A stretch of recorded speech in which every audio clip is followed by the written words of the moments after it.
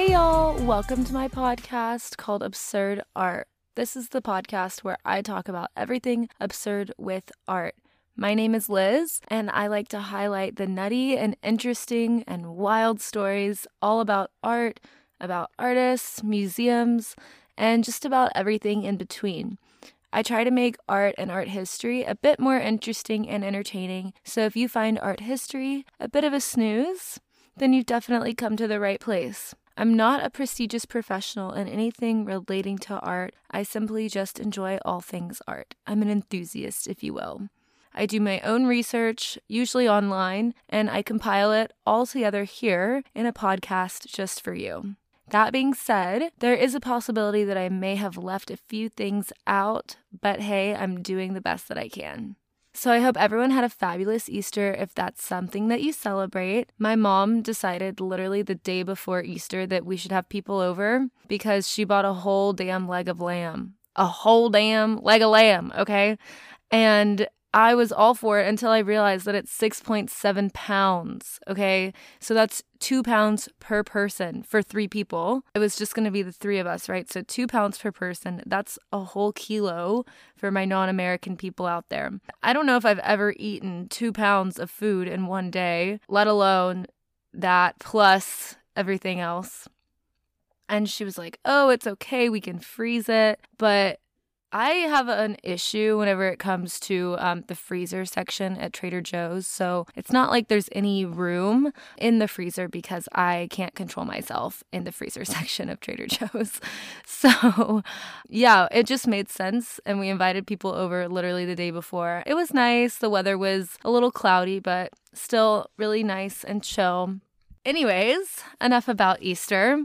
Today, I really wanted to talk about NFTs, but I really didn't have enough time to make it good, and I also wanted to have a guest on. So an episode will be coming soon on NFTs, but not today. So instead of NFTs, today I'm going to be talking about the famous Mona Lisa.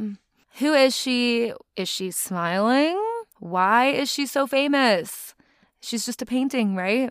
Where has she been? And all that good kind of stuff. But first, I just want to say that I will no longer be uploading my podcast episodes on Mondays. Instead, I'm going to switch over to Tuesdays because Mondays and Sundays are just a little bit rough. Just need a little bit of extra time to prepare for the week and stuff. So it's just easier for me to do it on Tuesdays. And so yeah, the episodes will be uploading on Tuesdays from now on. And also, I will no longer be numbering my episodes. I started it briefly, and then I realized that apparently it messes with the algorithm and your podcast doesn't get shown very often. So no more numbers, and Tuesdays is when we're uploading now. So if you are looking for a specific episode, you're just going to have to scroll a little bit. And I'm about to get into the episode, but here's a quick ad from Anchor. Okay, so just a little episode disclaimer specific to this episode is there's a lot of conflicting facts when it comes to what happened with the Mona Lisa, yada, yada, yada. So I will provide you with as many details and tell you where they contradict. Okay, so if you don't already know, the Mona Lisa was painted by Leonardo da Vinci, the Renaissance man, the myth, the legend, the painter, and the creator of the Mona Lisa. So it's not exactly certain when he painted the Mona Lisa, but we know that it was between 1503 and 1519. 1519 is when he died, and at the time he was living in Florence in Italy. And also it's kind of known that Leonardo da Vinci was a procrastinator, so the painting could have actually taken him the full 16 years to paint. And I'm sure you've probably seen an image of the Mona Lisa, but I'll just remind you what the painting looks like briefly. It's a portrait of a woman from her waist up. She has long, dark hair, and there's a very intricate yet soothing background. Simple, right? But the details are what make the painting famous to some extent. So the folds in her clothing and the details in her hair and the shadows in the background, they all show extreme attention to detail. And that's partly why this painting is just so beautiful and world-renowned. So there's actually an alternative name other than the Mona Lisa, and that is La Gioconda. And it's pronounced differently in different languages, but essentially. So, who is the Mona Lisa? Nobody really knows for sure, okay? But there are a couple theories out there. No one knows which one it is for sure, but they're all theories. So, one theory is that she could be Lisa del Giocondo, which kind of goes with the secondary name of the painting, which is La Gioconda. Anyways, Lisa del Giocondo was a wife of a merchant in Florence at the time. And so the name kind of connects to that, right? Another theory, number 2, is that she could be Leonardo da Vinci's mother, whose name was Katrina. And Sigmund Freud actually came up with this idea. I talked a little bit about Sigmund Freud in my Surrealism episode. So if you want to go listen to that one, I definitely recommend it. It's called Getting Surreal with Surrealism. But what Sigmund Freud says, so Sigmund Freud came up with the theory that Leonardo da Vinci painted Mona Lisa somewhat subconsciously, and that it came from his unconscious mind to paint his mother. And another theory, the last theory that I have for us today, is that he painted himself as a woman. So Leonardo da Vinci painted his female version. And either way, nobody has cracked the code yet of who the Mona Lisa actually is modeled after. Yeah, so mystery. Ooh. So let's talk about Miss Mona Lisa herself. She is very detailed and anatomically correct. It's mostly because Leonardo da Vinci really studied the human body, including organs, and he would draw anatomical models like the Vitruvian Man. The Vitruvian Man is that sketch, if you will, of a man who's kind of doing a jumping jack in a circle, and his legs and arms are in different positions as well. So it kind of looks like he's moving almost. I'm sure you've seen it. If you just look up Vitruvian Man, you'll know what I'm talking about. So he has experience really studying the human body, and he doesn't really consider himself to be somebody who studied anatomy. He just studied the human body and the organs, not necessarily the formal form of anatomy. So the painting actually is not on canvas. It's on wood, and it's a type of wood called poplar wood. And essentially at that time period, it was a lot cheaper than canvas was. The typical canvas that you paint on would have to be woven. And at that time, they didn't really have the type of machinery to make a canvas, and it would be very expensive to get your hands on it. So it was a lot less time consuming and a lot cheaper to use this type of poplar wood. And before the 16th century, paintings on wood were the most common, so it only made sense really to have it painted on wood. So since Miss Mona here was created in 1503-ish, she's over 500 years old, right? And she's had quite a few owners, and she's even traveled a little bit. So I'll get into the traveling part later. Her first owner was a French king named Francis I. And how Francis I acquired this painting is because Leonardo da Vinci actually worked under him as a painter. And so whenever Leonardo da Vinci died, it just became part of the royal collection in France. And so it was passed around a lot in France to a bunch of castles and what have you. And for a while, it was even in Napoleon Bonaparte's bedroom before it was brought to the Louvre in Paris in 1804. So it was around in France for quite a while before it was ever in a museum. So the painting got to the Louvre in 1804, right? On August 21st, which is my half birthday, in case you wanted to know. In 1911, on August 21st, there was a theft, okay? A theft. And it was actually a really dramatic time. The museum was closed for a week after the theft. And once it reopened, people were going to the Louvre just to see the empty space where Miss Mona had once been hanging. They just wanted to see the empty space because they couldn't believe that it was gone. Another dramatic thing that happened was the director of paintings for the entire Louvre completely resigned from the museum. And Pablo Picasso and probably going to butcher this name, but, I'm not a professional. Pablo Picasso and Guillaume Apollinaire were arrested as suspects because a journalist revealed that they had some sculptures that were stolen from the Louvre. But it turned out that the journalist was actually the one that stole them from the Louvre, and they were just brought in after they were arrested, questioned, and released. I'm not sure what happened with the reporter there, or the journalist, because the journalist was the one who originally stole them. And I'm not sure if the statues were actually returned. I would assume they were. So who did this freaking theft, and how did they do it? How do you get away with stealing one of the most famous paintings in the world? And fun fact, they didn't even know it was gone for 26 hours after it was gone. Okay? And that's for a lot of different reasons, but yeah, they didn't even know.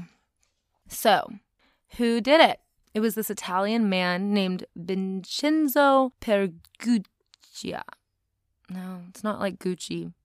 Vincenzo Peruggia. It's like Peru and then Ggia. Okay? So, Peruggia. Okay? Vincenzo Peruggia. There we go. Spelling it out. Vincenzo, he had briefly worked to fit glass at the Louvre. So he actually was working in the Louvre. He actually had fit the glass for the Mona Lisa. And so he entered the museum through an employee entrance that morning around 7 a.m. on August 21st. And actually that day it was closed for whatever reason. So he dressed the part and he wore what the employees would wear, which is white smocks. And when the room that the Mona Lisa was in became empty, he took it off the 4 hooks on the wall and he took it to the service staircase where he removed it from the frame and the protective case that he had made. And he took off the white smock and wrapped the painting in it and left out the same door that he entered at the Louvre. And some stories actually say that instead of wrapping it up, he just hid it under his clothes. But I also read that he was kind of a small man. And so if he had put it under his clothes, it would be really obvious and it wouldn't even really fit. And so it's actually not official that he made the case according to PBS. But there is a possibility that he had accomplices to help him. And the facts on that fact are all over the place. A lot of the things that I read said that he did it alone, but I did find a few that said he had accomplices. But I don't think that the accomplices were ever charged or talked to or got in trouble. So after he stole it, he kept it in his Paris apartment in a trunk, right? So not like a car trunk. But, think about like the trunks that you would keep at the end of your bed or a trunk that they would travel with in the old times, right? So it had like a fake bottom. And so there was like an extra little storage place in the bottom that nobody knew about. And the Mona Lisa stayed in that trunk for 2 years. 2 years. And then Vincenzo decided, I got to do something with this. I'm going to sell it. And so after the 2 years that he had it in his trunk, 24 months, he went to Florence and he tried to sell it to a gallery owner named Mario Fratelli. And he was skeptical. He wasn't sure if it was real or what. So Mario, the owner of the gallery, had Giovanni Poggi, who was the curator for a really large museum in Florence. And he had him come in and have it looked at and authenticated. And Giovanni said, yeah, this is a real Mona Lisa. This is the real deal. And then Giovanni and Mario, they alerted the authorities. And Vincenzo was then arrested at his hotel that he was staying at in Florence. And while he was in jail, everybody loved him because kind of he had brought the Mona Lisa back to Italy, right?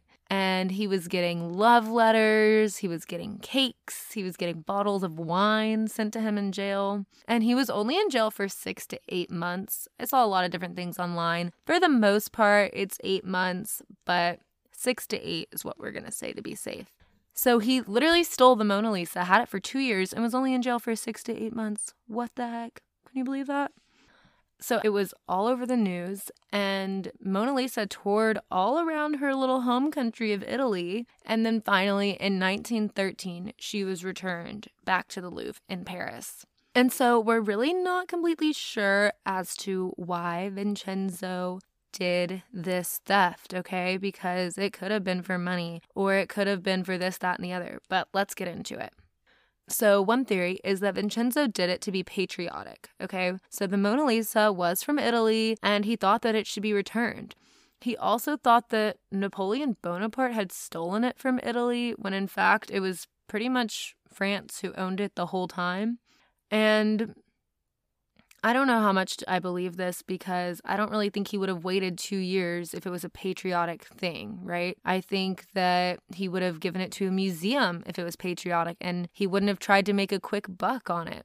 Okay, and I don't think that he did it to be patriotic, because while he was in possession of the Mona Lisa, he was writing letters to his dad saying that, that we're going to be rich and wealth is coming to our family, yada, yada, yada. So I think he did it for money, but I don't really think he thought it through all the way, because yikes. So another theory of why Vincenzo stole the Mona Lisa is, which I think is a more believable theory, but basically Vincenzo was working with a con man named Edoardo del Farina.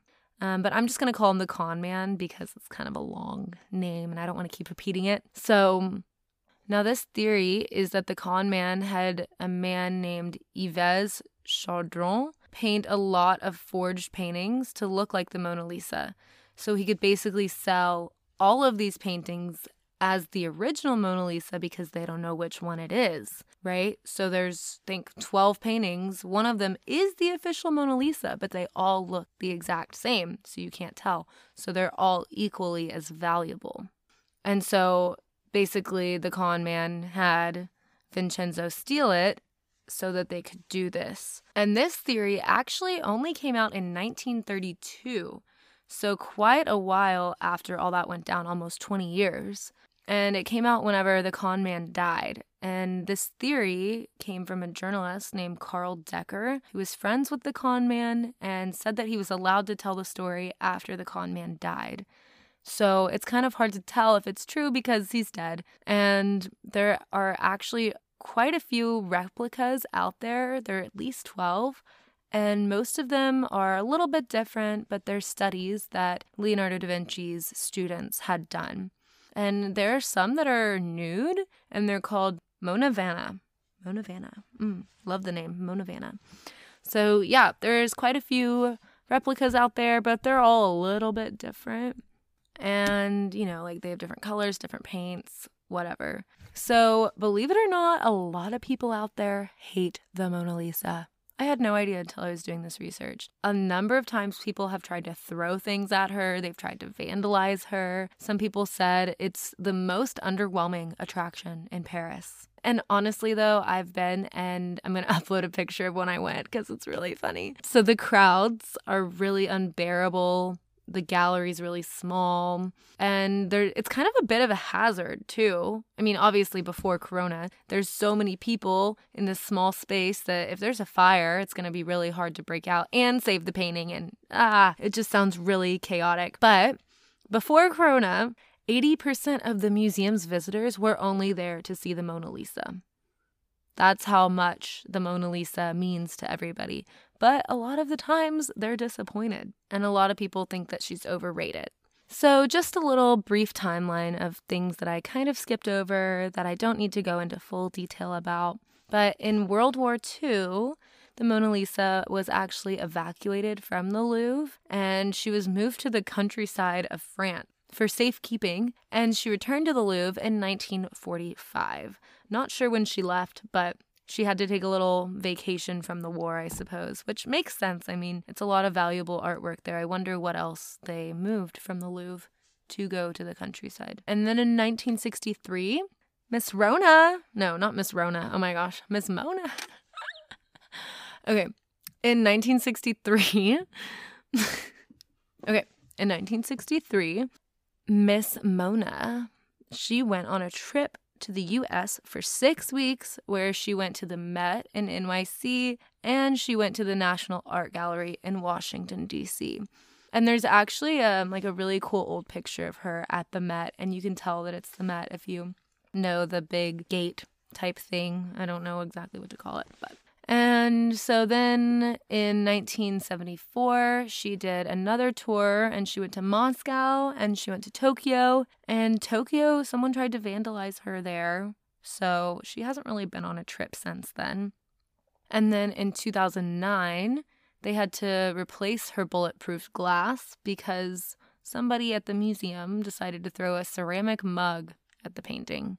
See, just a lot of people just really hate the Mona Lisa. And, you know, I guess if I was an artist and I was trying to make it in the art world, I would be jealous that this painting that's over 500 years old gets the most attention whenever I'm over here working my butt off. You know, like as an artist, I get it. But from a historical standpoint, you got to respect it. It's pretty amazing that she's in such good condition and all of this. So okay, and then one last super fun fact about the Mona Lisa that I did not know is that she is truly priceless. You cannot buy her, you cannot sell her. And this is under a French heritage law, which I find kind of ironic because she was made in Italy.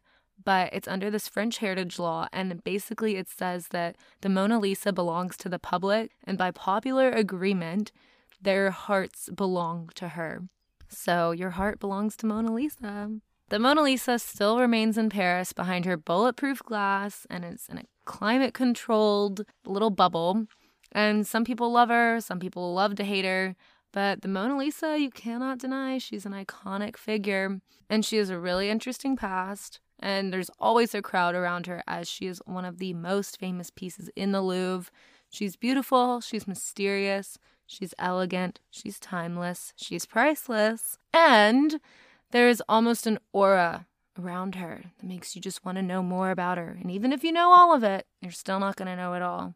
That's the Mona Lisa for you guys. She is an interesting one, but I really got into the art thief thing here. So if you guys want me to do more art thief episodes, I'm definitely down to do that. So yeah, that's all I have for you guys today. I hope that you will please subscribe and rate 5 stars on Apple Podcasts. And if you really enjoyed this episode, please share it along. You can even share my goofy picture that I'm going to post of me with the Mona Lisa, okay? So I hope you have a good rest of your week.